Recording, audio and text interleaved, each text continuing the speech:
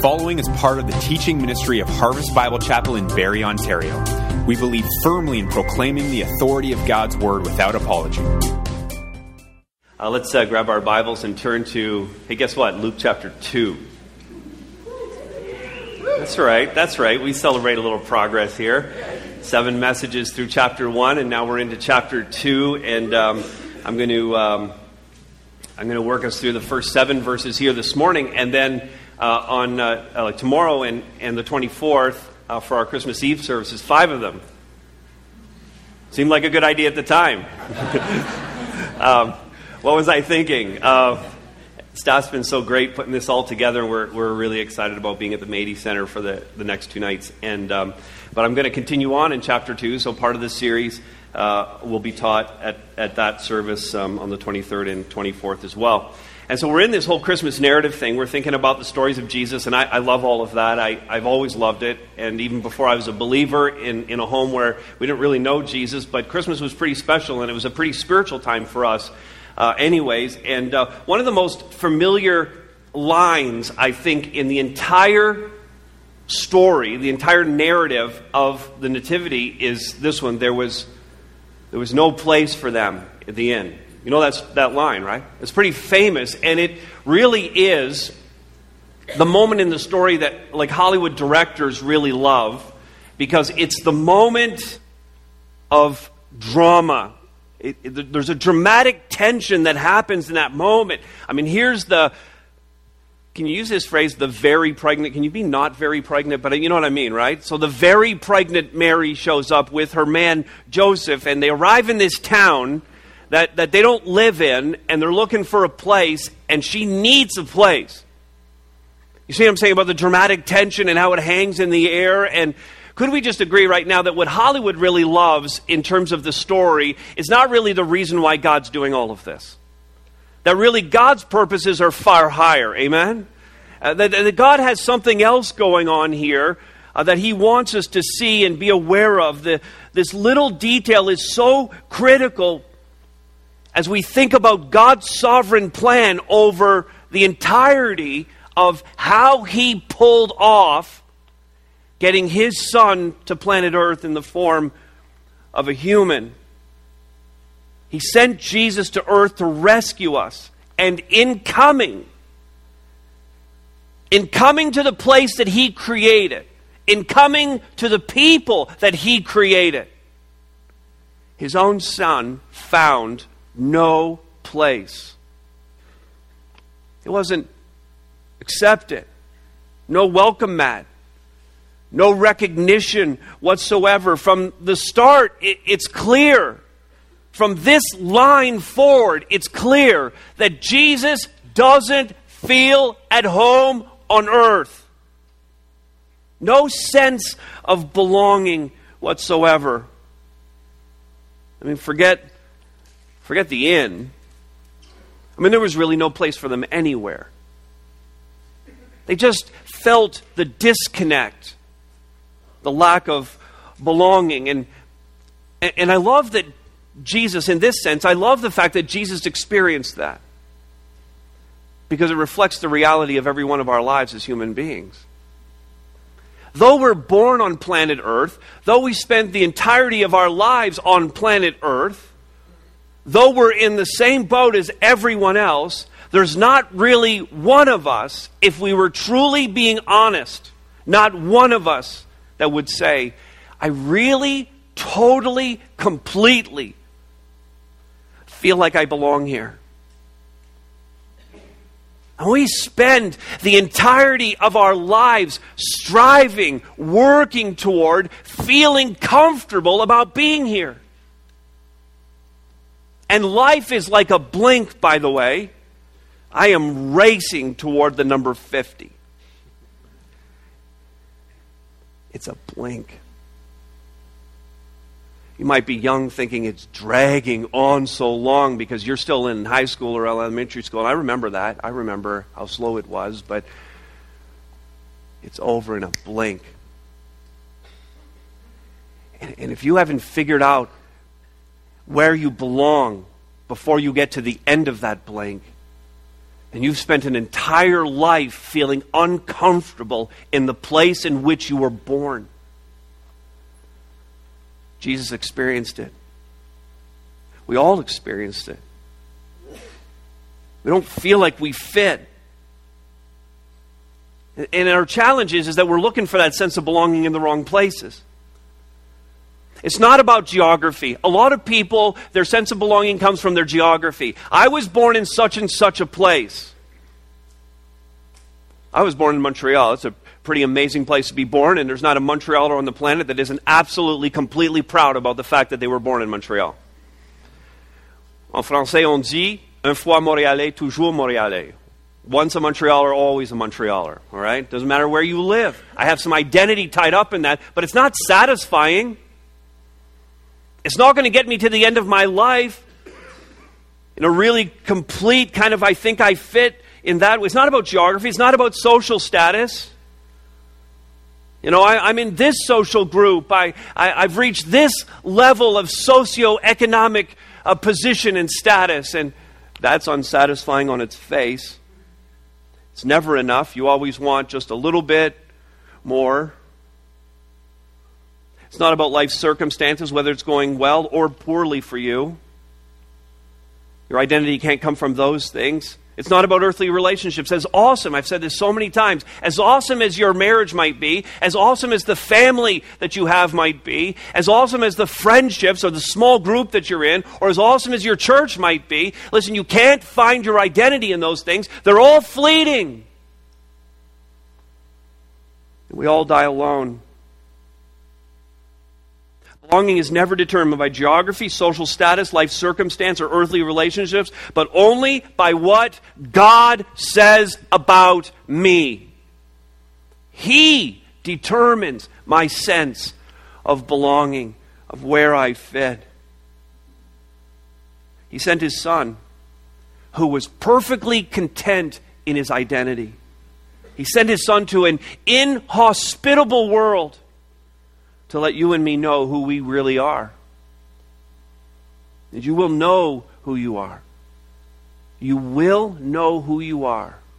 You will have a complete sense of belonging, that you belong to Him, if you recognize who He is. Our identity is rooted in who God is. And that's what we want to lock down this morning as we read this next passage of Scriptures. I thought I would have a young man from our children's ministry come and read this. Ryan, why don't you come up here right now? He's already been on the stage singing, dancing, doing all kinds of things today, man. Now you're reading the Word of God. Got it? All right. You follow along in the Scriptures. This is Luke chapter, what's the passage again? Luke chapter 2, verse 1 to 7. Read it. Here we go. In those days, a decree went out from Caesar Augustus that all the world should be registered. This was the first registration when Quirinius was governor of Syria, and all went to be registered, each to his own town. And Joseph also went up from Galilee, from the town of Nazareth, to Judea, to the city of David, which is called Bethlehem, because he was of the house and lineage of David, to be registered with Mary, his betrothed, who was with child. And while they were there, the time came for her to give birth. And she gave birth to her firstborn son, and wrapped him in swaddling cloths, and laid him in a manger, because there was no place for them in the inn. Luke 2, 1 to 7. All right, that's a good word. Let's thank Ryan. Thanks, buddy. Good job. All right, let's pray together. Our God and Father, thank you so much for your word. I thank you for its clarity. I thank you for its simplicity. And I thank you, God, that there is an urgency attached to this message. Father, there are people in this room who are struggling with who they are and where they fit in this world. And I pray, God, that you would bring such clarity to that in their lives today as we look at the Word of God. Thank you for the nativity of your Son, Jesus Christ. Thank you that He became flesh like us. Thank you that He was tempted in all ways like us, but did not sin. And I pray, God, that we would see in His life the transforming power of salvation for ourselves today. And I pray this in the name of Jesus Christ. Amen. Amen. Well, you're going to know that you belong to God if you recognize, first of all, that He is in control of world events. Now, there's no doubt in my mind, maybe this is partially because I am a Quebecer, but that if I had not been a preacher, that I probably would have been in politics. And that's probably a really good thing that Jesus saved me and kept me away from that life. I find myself still being somewhat interested in it, but then at times I find myself so wearied by it. And I find it sometimes when people get so caught up, so wrapped up in what's going on, even Christ followers, so wrapped up in the politics, sometimes I just find it amusing. I just find it amusing that people get so wrapped up in it. And they think that what they're going after to build this kind of earthly life, they think that it's so important. They get all worked up over things that in the end don't matter. Listen to this. Don't matter as much as they think they matter. Not that they don't matter. Not that government matters aren't important. Not that we shouldn't be interested in these things. But they don't matter as much as people think they matter. People get all worked up. They get all stressed out about it. I just think of our American friends right now who are all worked up about Obamacare as if it's ushering in the very apocalypse. And I'm just going like, chill out. We've had Obamacare for decades here in Canada, and the apocalypse has not yet come. Just chill out. It's not that it's not important. It's not that you shouldn't speak your mind as a citizen. Just don't overplay it. In Canada this week, if you've been following the news at all, you know that our Supreme Court, God bless them, somehow, please, struck down our prostitution laws. Now, I understand that that's a serious matter, but please understand, my Canadian friends, this is not the end of the world. The rapid degeneration in morality in our society is not something new. Americans, Canadians, what were all the things I wrote down? Oh yeah, Duck Dynasty people. I don't even know if I need to say it. Despite what you would believe from Facebook and Twitter, silencing Phil Robertson is not a mark of the end of the age. We will survive this. And it actually isn't a whole lot surprising that it actually happened. This is not a watershed moment in history, though one might think so. All of that to say, we get so worked up about stuff like this. But if you're going to write anything down, write this down. God has not lost his grip on history. He hasn't lost his grip on this world. He's still firmly in control of all things. I mean, I read the New Testament. I see what was happening in the Gospels. I don't even need to read the extra history that goes around the Gospels or around the book of Acts, for example. I don't even need to read all the background to it to know that that world, by my estimation, that world was a far more hostile world than the one we live in. I mean, something like this, for example, this large gathering of Christian people would not necessarily have been possible in the first century. We think we have it so bad. We think it's so awful.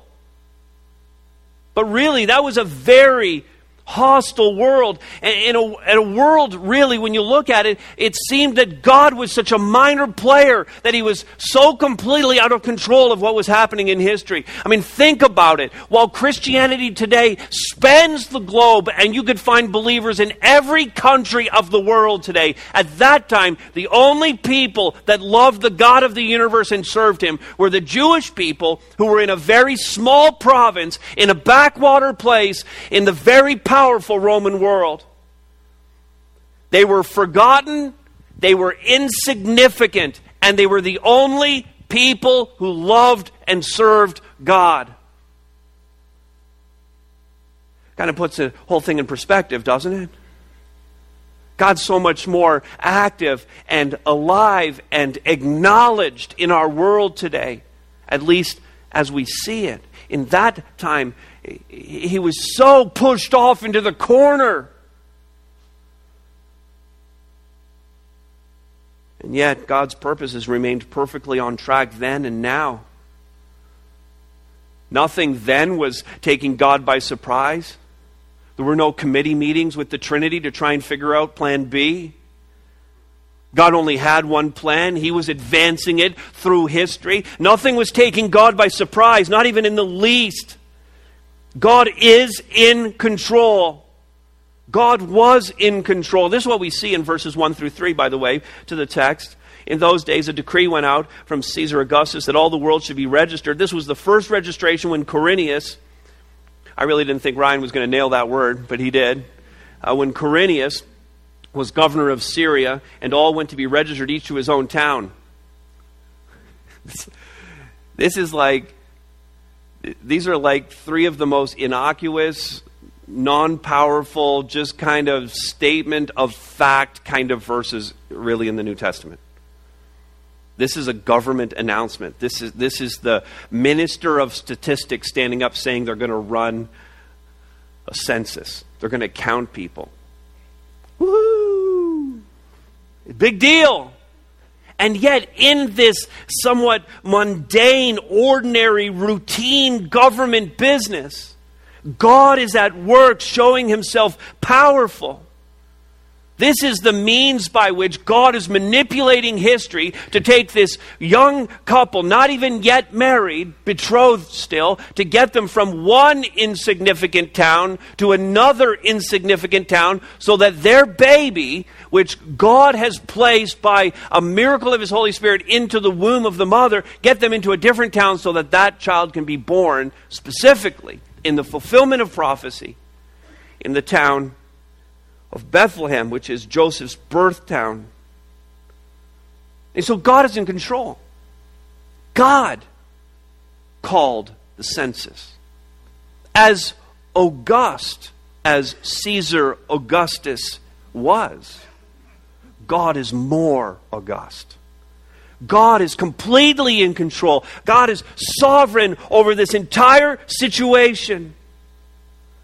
So I started thinking about that, and it gives confidence. I was talking to somebody before the service. The sovereignty of God gives me such confidence to live my life in a way where I fear nothing. I fear nothing. God is in control. But that's not true for everybody, and some of you are very anxious about world events. These things really do upset you. You watch the news, and you get all kind of twisting in the wind over all of that. My counsel will be to you, don't watch the news. And trust in God, who's sovereign and in control, and controlled the man Augustus Caesar, who controls Harper and Obama and Putin. Controls them all. They're not their own men. God runs this world. Everything happens according to his plan. We get all fretting about wars and natural disasters, moral liberalism creeping into our society, crime and economic uncertainty.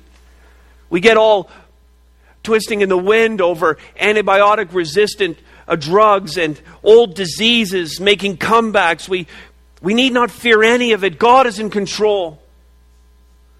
His will is being accomplished. And when we trust him in the midst of the turmoil, and there is turmoil. Admittedly, there's turmoil. But when we trust him in the midst of that, understanding that it is simply this, it's the outflow of a sin-sick world that we live in. And when we tell him we trust him, we demonstrate to everyone and to ourselves that we belong to him. God, I trust you with these things. I don't know where it's going to end up. I'm definitely concerned about it. I'm not going to be foolish about it. But I'm not letting it control or run my life. Amen? I trust him. And my sense of belonging is tied to that trust. You say, all right, well, that's wonderful, Todd. But I don't need to watch the news. I don't need to follow what's going on in the world because I have enough drama in my own life. Is that you? Raise your hand. Enough drama in my life. Don't need world events to get me feeling anxious or out of sorts. And so I understand that. So beyond the big picture, you'll also know you belong because you recognize him at work in your real life, personal circumstances. God is at work in your life. Now this gets very personal in verses 4 and 5. It's still rather mundane on its face. Joseph went up from Galilee, from the town of Nazareth to Judea, to the city of David, which is called Bethlehem, because he was of the house and lineage of David, to be registered with Mary, his betrothed, who was with child. Again, you look at that, you just go, it doesn't seem like there's very much there. Except now, this God-controlled edict, this government law that's been put into place, now this affects ordinary people. Now it comes down to one man named Joseph and getting him to a different place so that God's will really can be accomplished. And so Joseph, he does his duty. He heads to Bethlehem, his ancestral home, to fulfill the prophecy. Jesus being born in Bethlehem will solidify Jesus' claim to the Davidic throne, so important for him as Messiah. And what I really want for you is that you would see God at work in the normal, day-to-day events of your life, the circumstances that are just a regular part of all of our lives. I want you to see that you don't need anything amazing or spectacular to be happening in your life to have the confidence that we truly belong to Him. God works in the lives of regular, boring people. Honestly, that's most of us. There's not a lot spectacular or amazing happening here. God's glory shines. His purpose is fulfilled in the ordinary. Joseph was a husband and a dad and literally a working class Joe. Okay, like 3 of you got that. His name was Joseph. He was a working class Joe. Are you with me? Okay, lighten up, people. Here we go. A working class Joe from a small town. And whatever you have going on in your life currently, I don't know what it is. I don't know what the ordinary part of your life is, but this applies to every one of us, whether you just have a job you go to every Monday or whether you're a student or whether your job right now is looking for work. Whether you have money or you don't have money, whether you're single or married, retired, young, old, man, woman. Whatever it is, whatever your ordinary situation is, God's at work. God wants to do something powerful in your life. God wants to accomplish some great things in and through you. He's ready to stamp His identity on you. Now, for some of you, you don't have a relationship with Jesus Christ yet. You haven't believed yet. And for others of you, you do believe. But you're struggling sometimes with who you are in Christ. So you understand it. I know that I'm in Him. I know that He's in control. I know that I belong to Him. I know that my entire life has purpose because of Him. But sometimes I struggle with that and I end up going back to my wrong ways of thinking and finding my identity in other things. So no matter who you are, if you're an unbeliever, you need to get this identity from Christ. And if you're a believer but you're struggling with identity, listen, you need to live like you know that you belong to Christ. Now for the unbeliever, it starts with identifying with Him. Remember, Christmas is just part 1 of the story. And part 2 of the story is the cross. And we sang about the cross today. We did that on Christmas Sunday because Christmas isn't enough to believe in.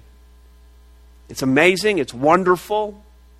It makes us feel great about what God did for us. It communicates the fact that He was willing to identify with us, to come to this earth and become flesh like us. It's an awesome part of the story, no doubt about it. But it's not the whole story. Jesus needed to live His life, teach what He needed to teach. He needed to get our attention. He needed to die on the cross, shedding His blood so that you and I could have the forgiveness of our sins. Absolutely necessary. We need to confess our sins. We need to believe that Jesus gave His life for us. We need to believe that He was resurrected to new life on the 3rd day. We need to believe that He was ascended to the Father and sits on the right hand of the throne of God right now. We need to believe that He's coming back for us again. We believe that. And we have our identity in Him. And if you don't have that yet, that's what you need to do that today. Christmas 2013 needs to be about you identifying with the God who made you and the God who you actually long for. Give your life to Him. And then having believed all of that, just live your life in a way that pleases Him. Your ordinary, run-of-the-mill, facing each circumstance as it comes. Just live that life for Him wherever you are. You can have every confidence that you belong to Him, even if your life seems rather ordinary. You see, really, when you come down to it, none of this is very complicated. It's not even really mystical. Joseph in these verses was simply doing what he was supposed to do as a husband and as a father. He was simply doing what he should do as a man who said he trusted God. He was just going out and obeying a government edict, and God was directing his very path to get him to the place where God could fulfill all of His purposes through him.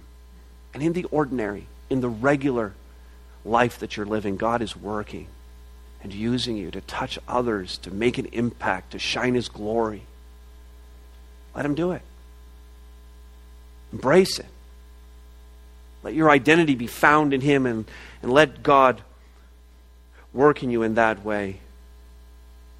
Joseph knew who he was. And I hope you do too. You'll know you belong to God if you recognize that He's in control of world events. He's at work in your real life circumstances. And then, I love this, doing both in unexpected ways. Doing both in unexpected ways. Is it fair to say that the nativity story is a bit crazy? Is it fair? Think about it. It's a bit crazy, right? All the details of it and how the whole thing comes together and who's there and what's happening. It's all rather unexpected.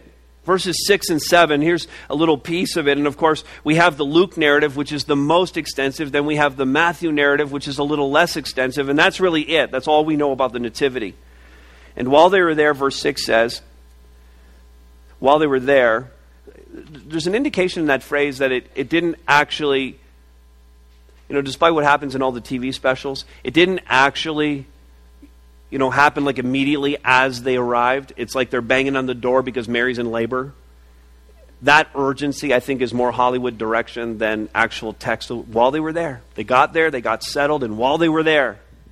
So verse 6 says, the time came for her to give birth, and she gave birth to her firstborn son and wrapped him in swaddling cloths and laid him in a manger because there was no place for them in the inn. We've heard this story so many times that it becomes so familiar to us, and sometimes we don't actually listen to the words, or we don't remark what's actually fact, what happened, what does the Word of God say about the nativity versus all the fiction. Because as parents, we like to have our kids watching all these Christmas specials, right? I'm not talking about the Rudolph one and the Snowman one, but I'm talking about even the Little Drummer Boy, for example, which so accurately tells the story. Just shake your heads with me. Not really that accurately, but that's kind of the frame of reference. We put our kids in front of this stuff, and we tell them this is it, and so. I think it'd be good for us even at this point as we think about how God works unexpectedly just to sort out fact and fiction. Would that be fun to do here for a second? Want to play a little game? We'll call the game Fact or Fiction. How's that? All right. So original. So this is solely based, the answers are going to be solely based on what's in the Scriptures. Not on any Christmas TV specials. Just none of those other books, not the Max Lucado books. None of that, all right? Solely on the Scripture, not tradition. Here we go. We got these on slides, I think. Question number 1. Fact or fiction? Jesus was surrounded by cows and sheep when He was born. Okay, let's do it this way. How many people say fact? How many people say fiction? How many people did not answer? Not an option. Not an option. You must answer. That is fiction. The answer. So here we go. We sing, the cattle are low. No, they were not. Well, they might have been, and we're going to sing that song at the end, aren't we, Jordan? Yes, we are. And please hear me. Just go ahead and sing the song, okay? Just go with it. I'm not trying to destroy every Christmas tradition, just some of them. There's no evidence the cattle were lowing. There's no evidence that there were sheep there. We extrapolate all of that on the basis that he was born in an enclosure where animals were kept and that shepherds came. So we make an assumption that there were animals with us, but no animals are mentioned at all, ever, in any of the passages. That's fiction. Number 2. Play the game now this time, all right? I'm going to say fact or fiction, and you just say. Jesus' parents were turned away by the mean old innkeeper just before Jesus was born. Thank you. That is fiction. And because there is no innkeeper ever mentioned. And in fact, there was probably no inn. And I recognize that even our ESV translation puts the word in. I'll explain that in a minute. But it's more likely a guest room in a house that was already occupied by a traveler of higher standing than Joseph. Have we got a slide on this? Is this where I put that other slide? This is not where I put that. Forget what I just said. Number 3. We have 2 fictions so far. Number 3. Jesus was, that's the next one, right? That's what I'm thinking of. Number 3. Jesus was born in a stable like the one everyone has in their living room. How many people have some kind of nativity scene in your house? Keep your hand up if it looks like that. Okay. For sure, they all look like that, right? Just one-sided and all open like that, and they all have peaked roofs. Fact or fiction? Fiction. Fiction. Probably more like this. And this is what I want to show you. So houses in Bethlehem at the time in the ancient Near East would have been 2 levels, and the family would have lived on the second level, and they would have had 2 rooms, and one of those rooms would have been set aside for guests. And so that's what I say. Joseph and Mary would have arrived probably at maybe a relative's house, some kind of distant relative. He would have told who he was, and they would have said, "You're welcome to come in, but there's a guest who has higher standing than you that already has the guest room." This was standard practice in the ancient Near East. There weren't a lot of comfort inns around, and so people would go to each other's houses, and a room would be set aside for it on the second floor, and then the animals would be kept below. We're not talking farms here, just their necessary farm animals, their livestock would be kept below them. Imagine how that smelled. And but that's where Mary and Joseph likely stayed, was just below the house on the first level in the enclosure that would have been kept for animals. You following with me? Number 4. Jesus was laid in a wooden manger like this. Every church everywhere has built one of these at some time and had it on their stage, right? Fact or fiction? Oh. You can't believe how much pleasure this is giving me right now to just be messing with you like this. Here's the thing you need to know. How many people have ever visited Israel? You visited Israel? Way more what than trees? Way more stones and rocks than trees. And so the manger looked more like this. That's what it would have been, some kind of stone thing all carved out. That's what Jesus would have been put in. How are you doing so far? How many people have got 100% so far? Really? Really? Wow. No prizes, sorry. Number 5. Jesus was visited as he laid in the manger by 3 magi who brought gifts to him. We could also call this Todd's pet peeve, okay? In fact, we were able to visit one family from our church this week, and years ago, I taught on the whole issue of the Magi, and I told people at the time that if they have a nativity scene in their house, that the Magi should be where? Yeah, in the kitchen, on the other side of the room at the very least, somewhere else. And I went to their house, and there was their nativity scene up in one corner, and in the far corner was the Magi sitting over on a table. So praise the Lord for orthodoxy and being true to the Scriptures. Amen? Amen. The Magi came sometime later when Jesus was a small child and living in a house in Bethlehem. We see all that in the text. Number 6. By the way, we don't know that there was 3 of them. There were 3 gifts. There were 2 or more Magi. That's all we know. Number 6. Jesus' birth was lit up by the so-called Christmas star that was shining overhead that night. Fact or fiction? No magi, no star. Come on, do the math, people. Work with me.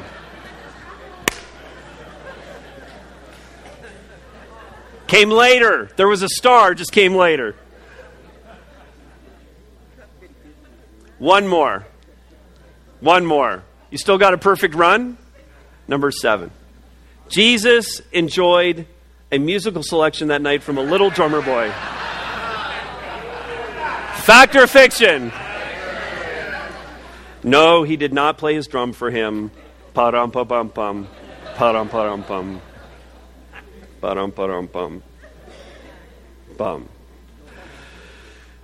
All right, all of them were fiction. All right, having sorted all of that out, which I think was so important to be consistent with the Scriptures, let me just say that the account of Jesus Christ and his birth is somewhat unexpected.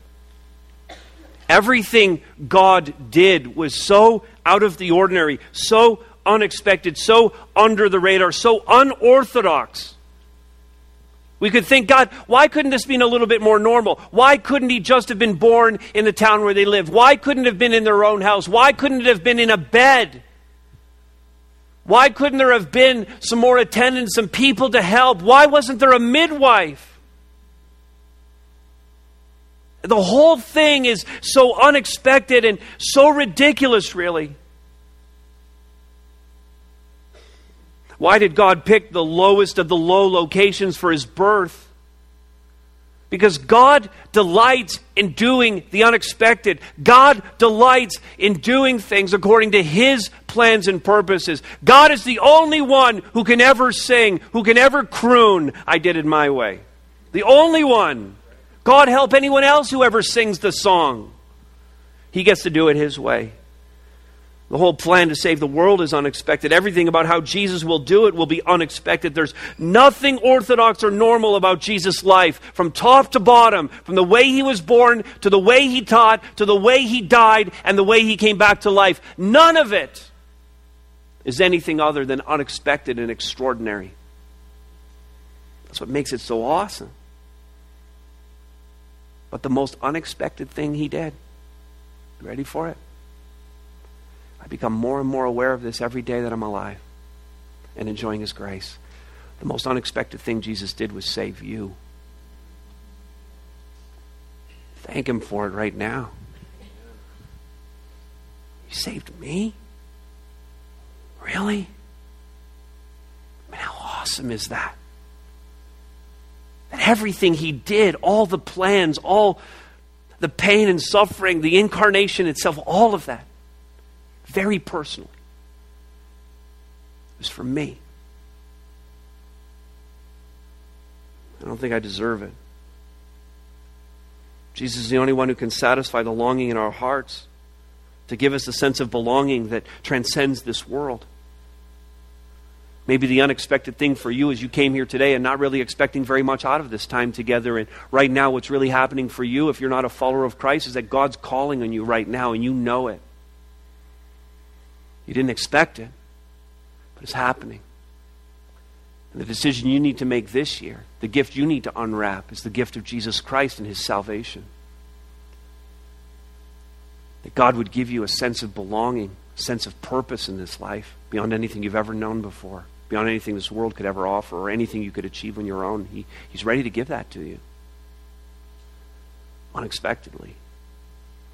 And the only problem as I see it as we come to these great verses is just some of us saying, I like Christmas, I like the tradition, I like everything that's going on here, but the thing is, I'm not that fired up about Jesus, and I really don't want to believe that it's actually about him.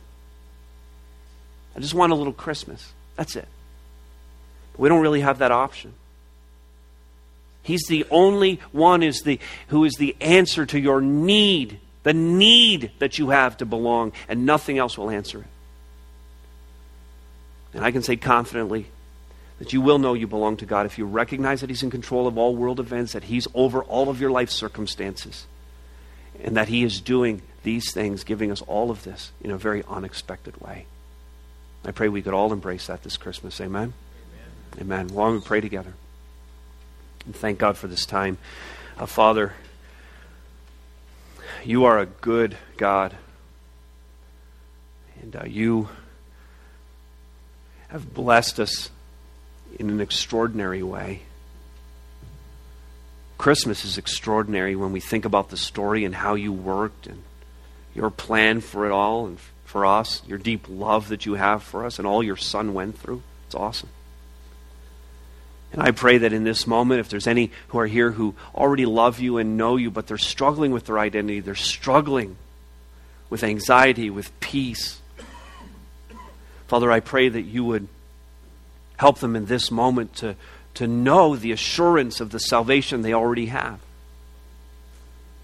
They would find that in you alone and not be tempted by what the world offers them. And then I would pray for those who don't yet know you as Savior, God, that they would, in this moment, right now, pray, turning their life over to you, believing in the message of Jesus Christ, and finding for the first time a true sense of fulfillment and belonging that can only come from you, the God of the universe, the God who created all of this. So God, thank you for hearing this prayer. Thank you for being a Father who delights all year long to give good gifts to his children. And we pray this in the strong name of Jesus Christ. Amen. Thanks so much for listening. We pray that today's message was encouraging and challenging. For more info about Harvest Bible Chapel, check us out online at harvestberry.ca.